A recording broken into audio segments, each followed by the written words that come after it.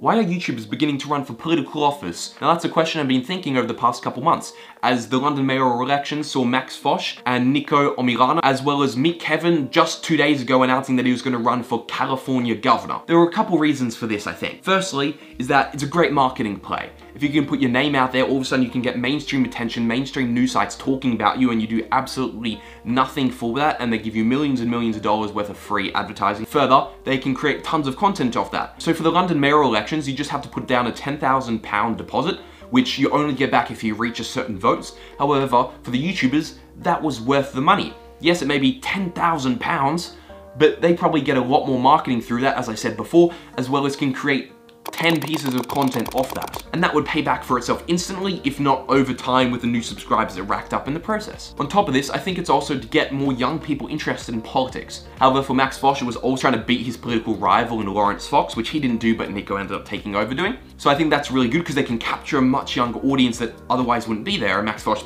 personally said, "I do not want to be mayor, I would be an awful mayor, don't vote for me." Yet he still managed to rack up 6,700 votes.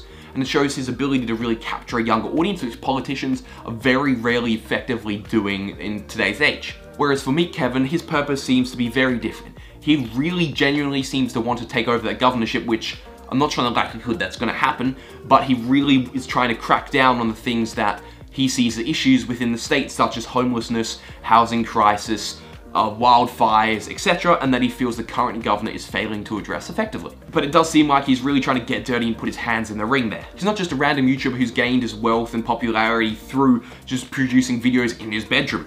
He's actually built wealth doing real estate, doing finance, business, and then through YouTube building his popularity and brand name. So I think his ability to actually do anything and run as an effective candidate is much greater than the previous two mentioned because of his knowledge in this arena, and he's already had interviews with Fox Business. While I'm not going to speak on his exact policies because that's a whole nother discussion, it is interesting that YouTubers are starting to try and get their hands dirty in this field, more than just saying, "Oh, I'm going to vote for this person because this person sucks," which was the past 4 years. Whether this is actually going to be effective, I don't know, because you had people like Arnold Schwarzenegger trying to run for California governor, which he ended up winning, and he had no political experience. He was a bodybuilder, he was an actor, but because of that name he brought along with him, people trusted him a lot more, probably in a more contested arena where there's too many names to really pick out a final candidate. So there is potential for him to actually make way. However, I don't think he'll actually win because he doesn't have the sort of name like Arnold Schwarzenegger has. Yes, he has a couple million followers, but that's globally and it's not as unanimous popularity. However, I think at a minimum, he'll at least attempt to try and address issues which he feels aren't being addressed enough. It'll be really interesting to see how this plays out, see how it goes in the next couple months. You can follow Meet Kevin on his YouTube channel where he posts constant updates on what his plan is on his website. He's got a 20-point plan